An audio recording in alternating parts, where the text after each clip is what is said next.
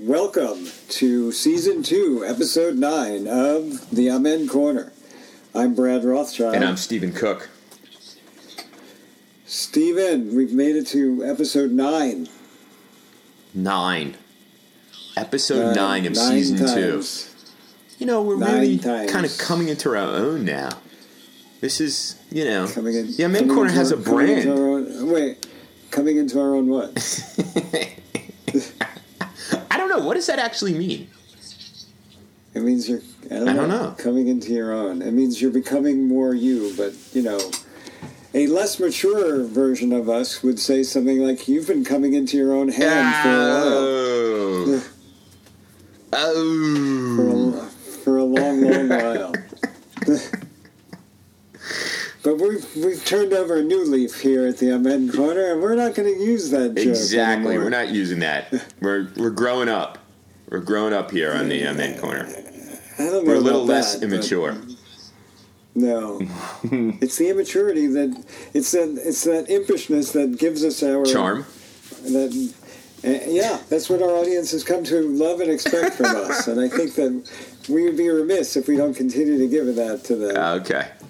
I mean, how many mature adults talk about Van Halen? Not too many. By the way, it was recently Sammy Hagar's birthday, and he was actually hoping that on his birthday there would be some sort of reconciliation between him and the Van Halen brothers, so that they could get together and have a Van Hagar reunion. But apparently, is it a special birthday? I think it was probably his 60th.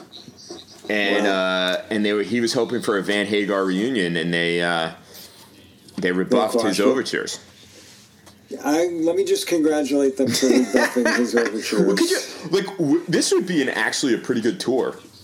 They go out with Diamond Dave and Sammy, because, like I said, there's a couple of songs on 5150 that are pretty good, like the song 5150. But yeah. I don't think there's a stadium large enough to contain all of those egos at the same time. That is true. When I saw them, who would go first? Who would go last? Who would do the encores? When Lauren and I saw them in April 2012 in DC, there were 3 tour buses. There was one for Eddie and Wolfie, one for Alex, and one for Dave. They didn't even want to be on the same buses with each other. Yeah. What a bunch of meanies to each other. They're not nice. They're not good people. They make great music. They are never nice to each other. They were always, hopped up on whatever drug or alcohol of the moment. Eddie's a genius. He is. He's like an idiot savant. And that all he wants to do is sit in his basement and play music. Alex, to me, sounds like he was the biggest jerk of them all. And Dave's just an egomaniac. Although Dave's been out there. Well, that's it. Dave's been out there more than anybody. I watched that video of him singing Ain't Talking About Love with Dave Grohl and the guys from Foo Fighters, which was pretty cool, honestly, to be honest with you. But was it better than the video of him singing California Girls from 1985? Oh my God, that was terrible. That was like a low period in my life. Van Halen had broken up. Dave was out on his own making horrible music.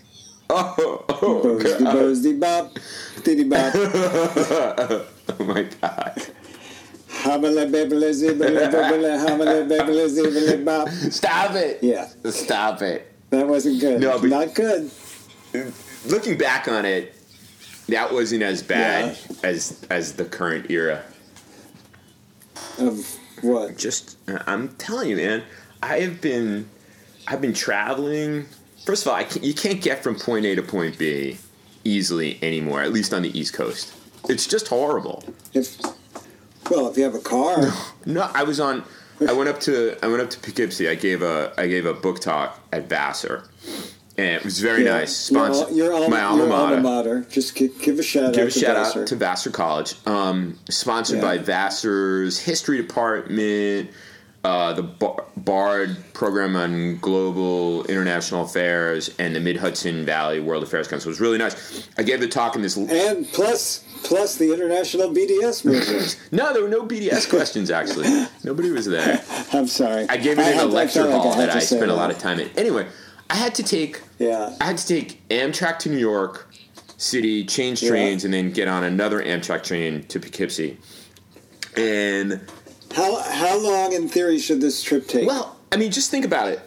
You can go from, I think, Shanghai to Beijing, which is the distance about from New York, from Boston to Washington, in about 4 hours.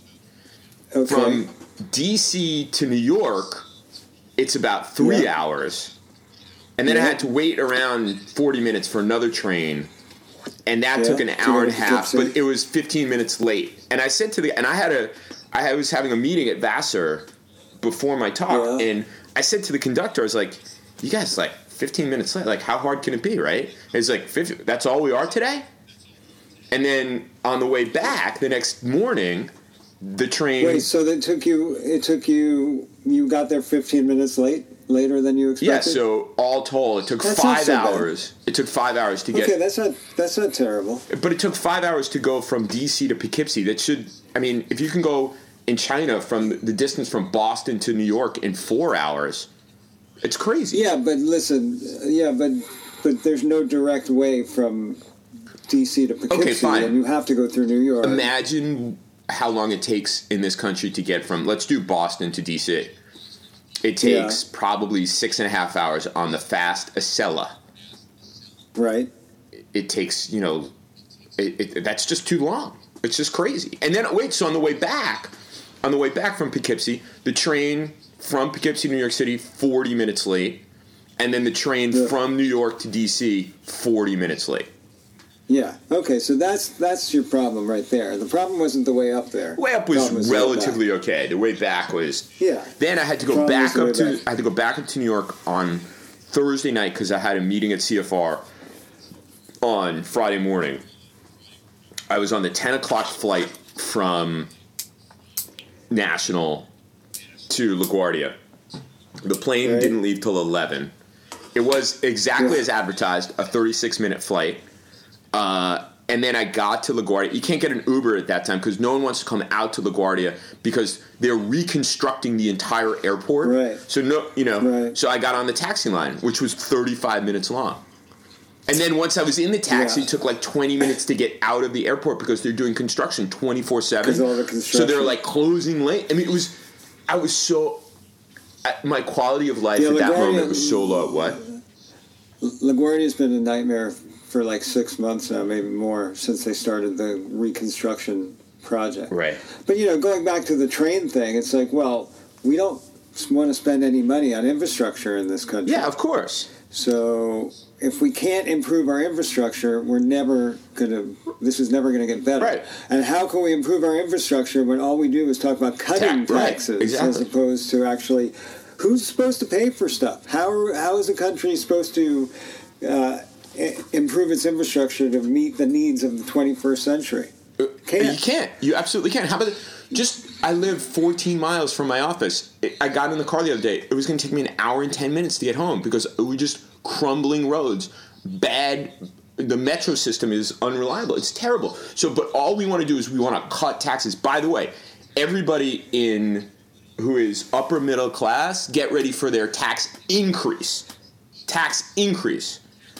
Yeah, this tax cut is only for the people at the top and for corporations. Exactly. And the whole trickle down theory of economics has been proven time and time again to be a bunch of nonsense, as actually H.W. pointed out 40 years ago. Right. This has never been proven to work at all, ever. Exactly. Voodoo economics. Yet somehow there are people out there who still believe that this is in their best interest. The only people for whom this is in their best interest are the people at the top of the pyramid. Right. Which, coincidentally, includes the Trump family. What a shock. They're actually going to do better under this new tax plan. Who would have seen that coming? Yeah. Not us. Not us. I never would have I could never have imagined something like that happening. Oh, my God. And then they just have the stones to get up in front of us and lie. Completely, like, just totally just lie. And we're just sitting there and listening to it and saying, no, this can't be true. Yeah. And it's not true. But they just tell us lies, and they expect that nobody's going to call them on it. And you know what? For the most part, nobody does call them on it. Here's like Sarah Huckabee Sanders. Just, you know, Sean Spicer would get up there, and he'd be like a deer in the headlights. He'd be like, I better say something. I better lie about something. Otherwise, Trump's going to get mad at me. And then, like, some nonsense would come out of his mouth. He couldn't get a word in edgewise. I mean, he could get a word in edgewise. Sorry, he couldn't get a word out that was intelligible. But she kind of strides out there and, you know, just lies. Lies, yeah. Like, she's without any kind of, like... She has no soul. She has no soul. You're right. You're right. She pretends to be this pious Christian soccer mom. She has no soul. She will lie. I mean, she'll tell you what you've heard, you didn't hear. This is straight out of, 1984. Right. Don't believe your ears. Don't believe your eyes. Believe what I'm telling you, because I'm telling you the truth. I mean, and and this has been going on for a while. I mean, you talk to people who cover the White House and the media, and they say, the one advantage that Sanders has over Spicer is that she can put two sentences together. But the problem is that she can put two sentences together and lie, and those lies are picked up by the right-wing media, and it becomes this echo chamber. So all of these people who still support the president, and could you believe that there are still people who support the president, believe that almost believe that they're getting a tax cut, $4,000 a person. And it's not just Sarah Huckabee Sanders. I was coming home the other day. I was in my hour and 10-minute commute, and I was listening to NPR. Yes, I live in Washington. I was listening to NPR. And Marketplace. You're such a liberal. I know. Such a liberal cuck. I'm a liberal cuck. And Kai Ryssdal was interviewing Kevin Hassett. Kai Ryssdal is a great name. It is. You have to have like a weird name to work at NPR. You do. Steve Inskeep. I mean, okay, forget David Green, but there's some like weird names of people. I think Kai Ryssdal is definitely up there. Actually. Anyway, Kai seems like a pretty cool dude. Anyway, he interviewed me once. It was pretty cool.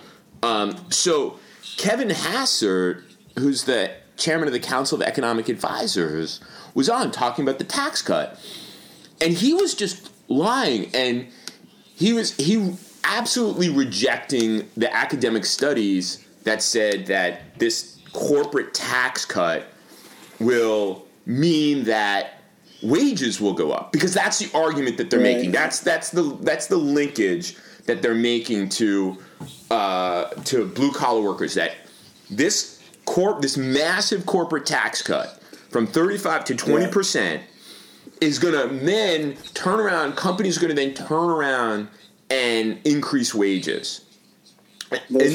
So Kai said, you can point to a number of studies that say that, but I can point to a number of other studies that say that's not the case. And just at an anecdotal level, when you ask CEOs, does this mean wages are going to rise? They say, no, we're going to do something else with that money. Right, exactly. They're never going to pay the workers more. No. So it's absurd. And then he said, so where do you get that number? So what do you say? Where do you get that number? And so then Ryssdal says, well, where do you get that number? Everybody's getting a $4,000 tax cut.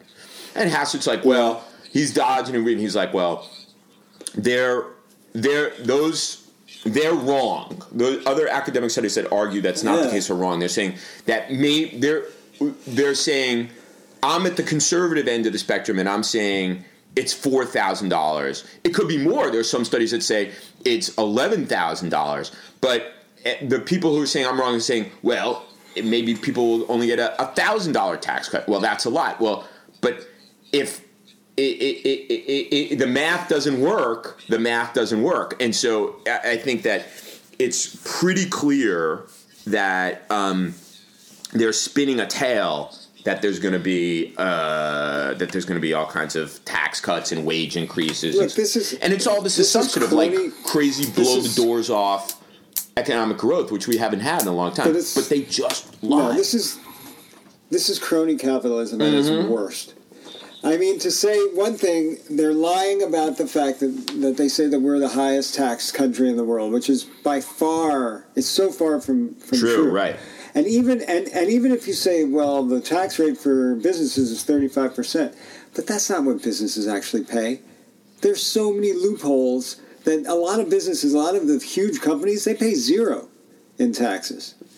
So they're not closing any of these loopholes. No, none of these companies are going to pay anywhere near. So what in order to make the math work, they're going to take from people like us, people who live in blue states, and blue states that are generally higher tax states, and we won't be able to write off all of our state and local taxes. We won't be able, there's all kinds of things that we won't do. Look, I'm all for getting rid of loopholes and breaks for special interests if everybody pays their fair share.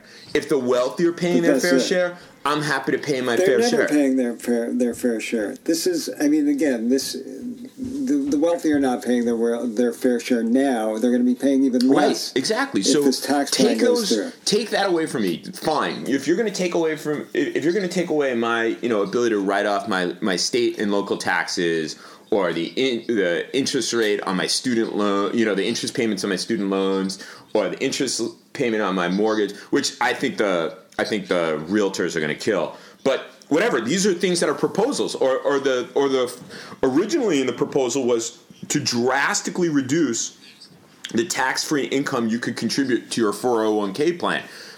Because we don't want people to save in this country. So what they were doing is they were actually, you would then you pay the taxes later on your distributions from that.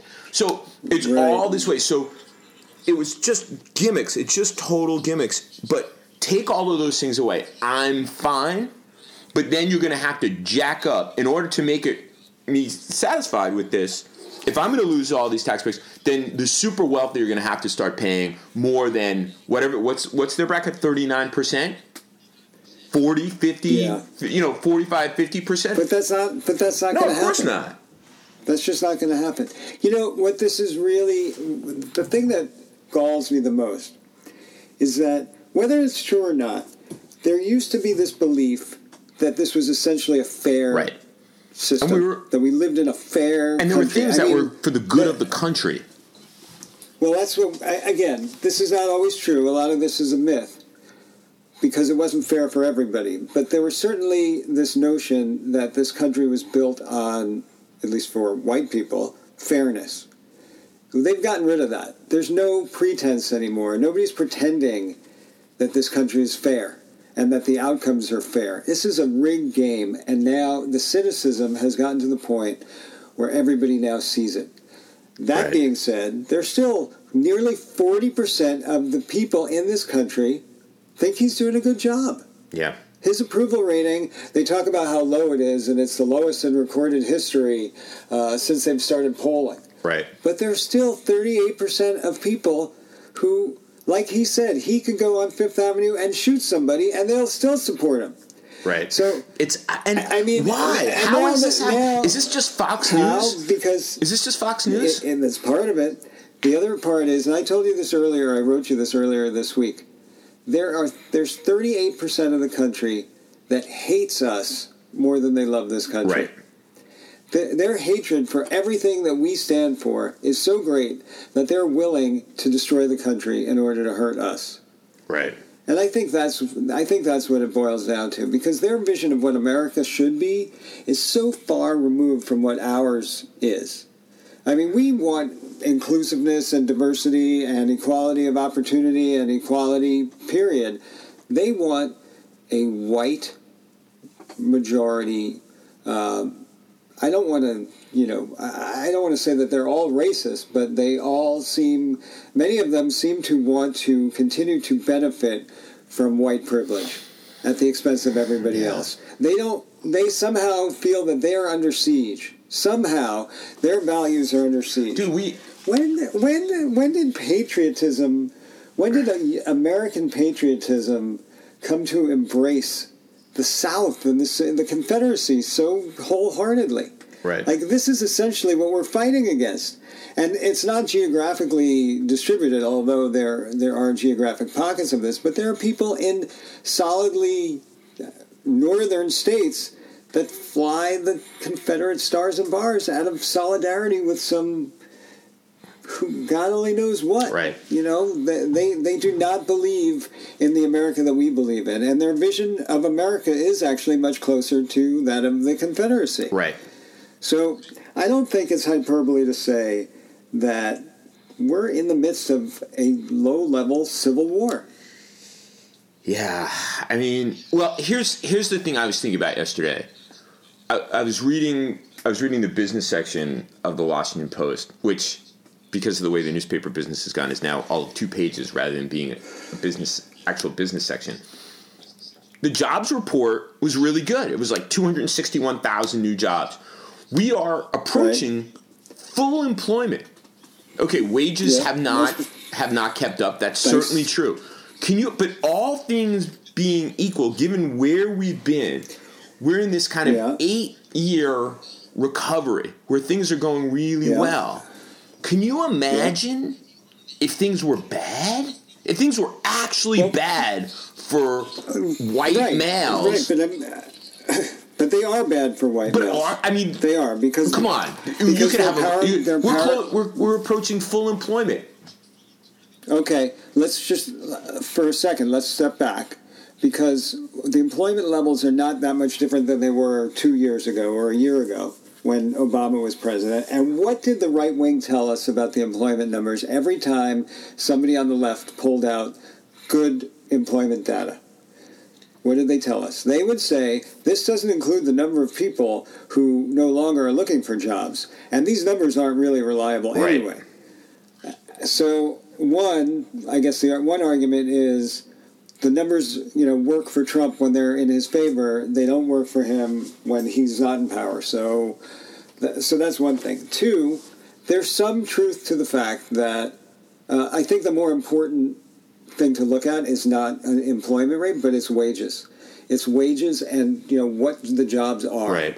So if you're working full-time or close to full-time and you have a job, that's great. But what if you're working in a place like Walmart where you're not making a living wage? I know. And your health benefits are non-existent. So the numbers. But here's the thing: why then turn around and vote for Donald Trump?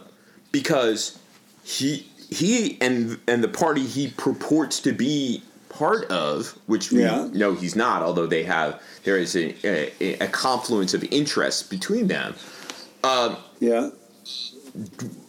Want to push down wages. Remember, his first pick for the Secretary of Labor was the Hardee's guy, and this guy was vehemently opposed to a $15 wage and wanted to bust to wage the wage and right because and then of course healthcare. I mean. This has been a decade of them wanting to take healthcare away from people. I just don't understand what the white man who's so angry. Okay, you're right. Wages have been stagnant. That's the biggest issue. But then the people that they're voting for want to do more damage to them. Is it just about guns? Honestly, you know what? They're having the wool pulled over their eyes. That's really what this is. This is just, a bunch of charlatans who are fooling blue-collar or formerly blue-collar workers into thinking that they have their best interests at heart, because they really don't. They really don't. Then I don't feel bad for these guys. If they're so stupid, they can't believe it. I don't feel bad for them either because of who they voted for. And look, you and I talked about this even a year ago on the Amen Corner, before the election, and even before the Amen Corner existed. Bernie Sanders. There was a time before the Amen Corner existed? I know it's hard to imagine. Wow. But it was just saved. These discussions were just our private talk time. We were depriving the country. Bernie Sanders, it's true. But Bernie Sanders and Donald Trump tapped into the same anger. Yeah. The difference is that Trump never had any interest in solving the problems for people who are angry. He just had an interest in using that anger to turn it against the establishment. So, if in the interest of nothing, really he has no genuine interest. He has an interest only in himself. He has an interest in enriching himself and his family, and probably to a lesser extent his family, because he's so narcissistic that he's really only interested in enriching himself. And if his family benefits as a result, well, that only is better for him. So it's really, he doesn't care about American workers. Right.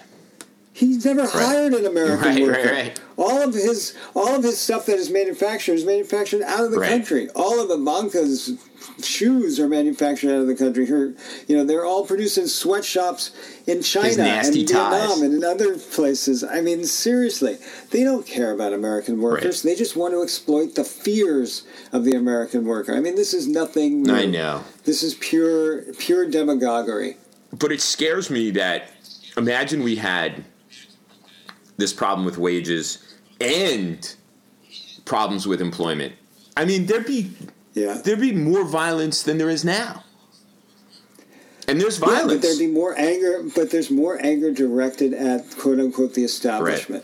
So if you feel that the rules of the game are rigged against you and you hate the establishment, well, Donald Trump's your man, because he's sticking his finger in the eye of the establishment. So every time he points out, he says that somebody's an idiot, or that somebody doesn't know what they're talking about, or that needs to drain the swamp, you're saying hell yeah. Right. And you still say it. And when his agenda explodes in his face and in all of our faces, you know what they're going to say? Lock up Hillary Clinton. It wasn't his fault. Right. It was the entrenched interests that he was fighting against, and they're so strong that even he couldn't defeat them.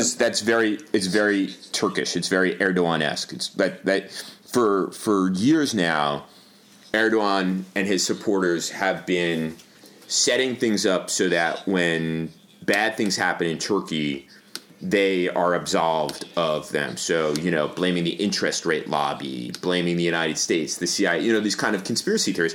And it's the same kind of pathology here. And again, it scares me more and more because that small minority of people who own like 50% of the guns. I was coming back to the office after my Amtrak Odyssey the other day, and the taxi pulls up next to a guy on Constitution Avenue in a pickup truck, and in the back of his pickup truck along the window of the cab is a decal sticker of all different kinds of guns. The AR-15, handguns, this gun, that gun. I was like, Jesus, this is something that is so important to him. And this is a guy who needs to flaunt, and there's pretty serious gun control, although the Republicans are eviscerating gun control laws in D.C. Because they have oversight. But I mean, this guy seemed to me like someone who's going to be willing to use it in ways not for hunting deer. This was like, this kind of thing, putting this pictures of guns is basically like a warning, a threat to people. Yeah, well, that's what it is. They're threatening people, and they don't give a shit. It's fucked up. Why? You're absolutely right. Why would you highlight the guns, your guns of choice? Yeah. It's like you're putting up posters of your favorite athletes in your bedroom when you're a kid, right? Because you want to be like them. You want to you worship them. Right. So this guy worships guns, and he's telling you, like you said, there's an implicit threat there. It was and it's the same. It's the same as when you show up to a rally with a gun over your arm. Yeah. There's an implicit threat there. Yes, you're within your right to do that, but on what level do you think that in a civilized society you should be bringing a gun to a rally It's well, like where does that happen? Where does that happen? They've convinced themselves of this stuff after what happened in New York with this terrorist attack, and all these yokels who've never spent any time in New York other than to like come Christmas time and look at the freaking tree or abuse if that who like to abuse New York said, oh well, if New Yorkers just had guns, that guy wouldn't have gotten 2 steps. Well, first of all, he didn't get very far. There were 4 cops right there. And I don't. And could you imagine a shootout in Lower Manhattan? Yeah. I don't think that's the solution. But I will say, and I was not in the city earlier this week when that attack took place. But when I came back to the city, you know what I felt? What? No difference. Right. Because we went on with our lives. Right. And the city is a big and complicated place, and things that happen in Lower Manhattan a few days before have very little impact on what's going on. Well, it's because you live within 10 square because you exist within 10 square blocks of where you live. That might be true. There may be truth to that statement. But you know what? There was somebody put up like balloons and spelled out New York Strong. Right. And, that's nice and that's good and that's right. But honestly, hold on. It was Halloween. The day that this attack took place was Halloween. And the Halloween parade went on, in the village still happened. Yeah. And people still live their lives. On social media, people tried to leverage this to New York unbreakable, and it was like, come on, Yeah, it's like, you know what? Exactly. Come on. Exactly. But meanwhile, the schmucks, this guy Brad Thor, he writes some stupid books. He's on social media saying, in Nashville, that guy wouldn't have gotten 1 block because everybody has a gun. Well, fuck, I'm not going to Nashville. Yeah, seriously. Jesus Christ, these people are total fucking idiots. Meanwhile, this is a guy, he's like, I guess he's one of these, I don't know, Confederate, Second Amendment, lunatic types. I don't know anything about it. I never heard of him until people were pointing out what he'd set up. Yeah. Confederate wannabe. I don't know what he is, but, it just seems so stupid. So unbelievably stupid. Oh, and then, of course, these people, they run, like I said, they hate New York. They run against New York and the liberal media and the elites. His Twitter profile makes a point of saying that he's a New York Times best-selling author. So right, well, I mean, again, you use things when they serve your purpose, and you discard them when they don't. That guy's a jerk. But I will not. You know what? When people say "Oh, I can't stand New York values and liberal blah blah blah," they're basically saying they don't like Jewish people. Exactly. Let's just exactly. Call it's anti-Semitic. Let's call it what it is. I have pointed that out to people any number of times, and I don't think outside of New York, even in a place like Boston. Yeah. And and people don't even realize it, and it stops them in their tracks. I said, people often say things about New York and New York values, and they don't like New York and so on and so forth. What they're really talking about are Jews, because after all, it's the largest Jewish city in the world. I think still, and we do have some impact on the culture, the character, and the character of the city. Right. We have the best lox and bacon anywhere. Barney Greengrass, the spa. Boom. All right. That's it. Looks like we're out of time on the MN Corner this week. Wrap up Season 2, Episode 9. We're out.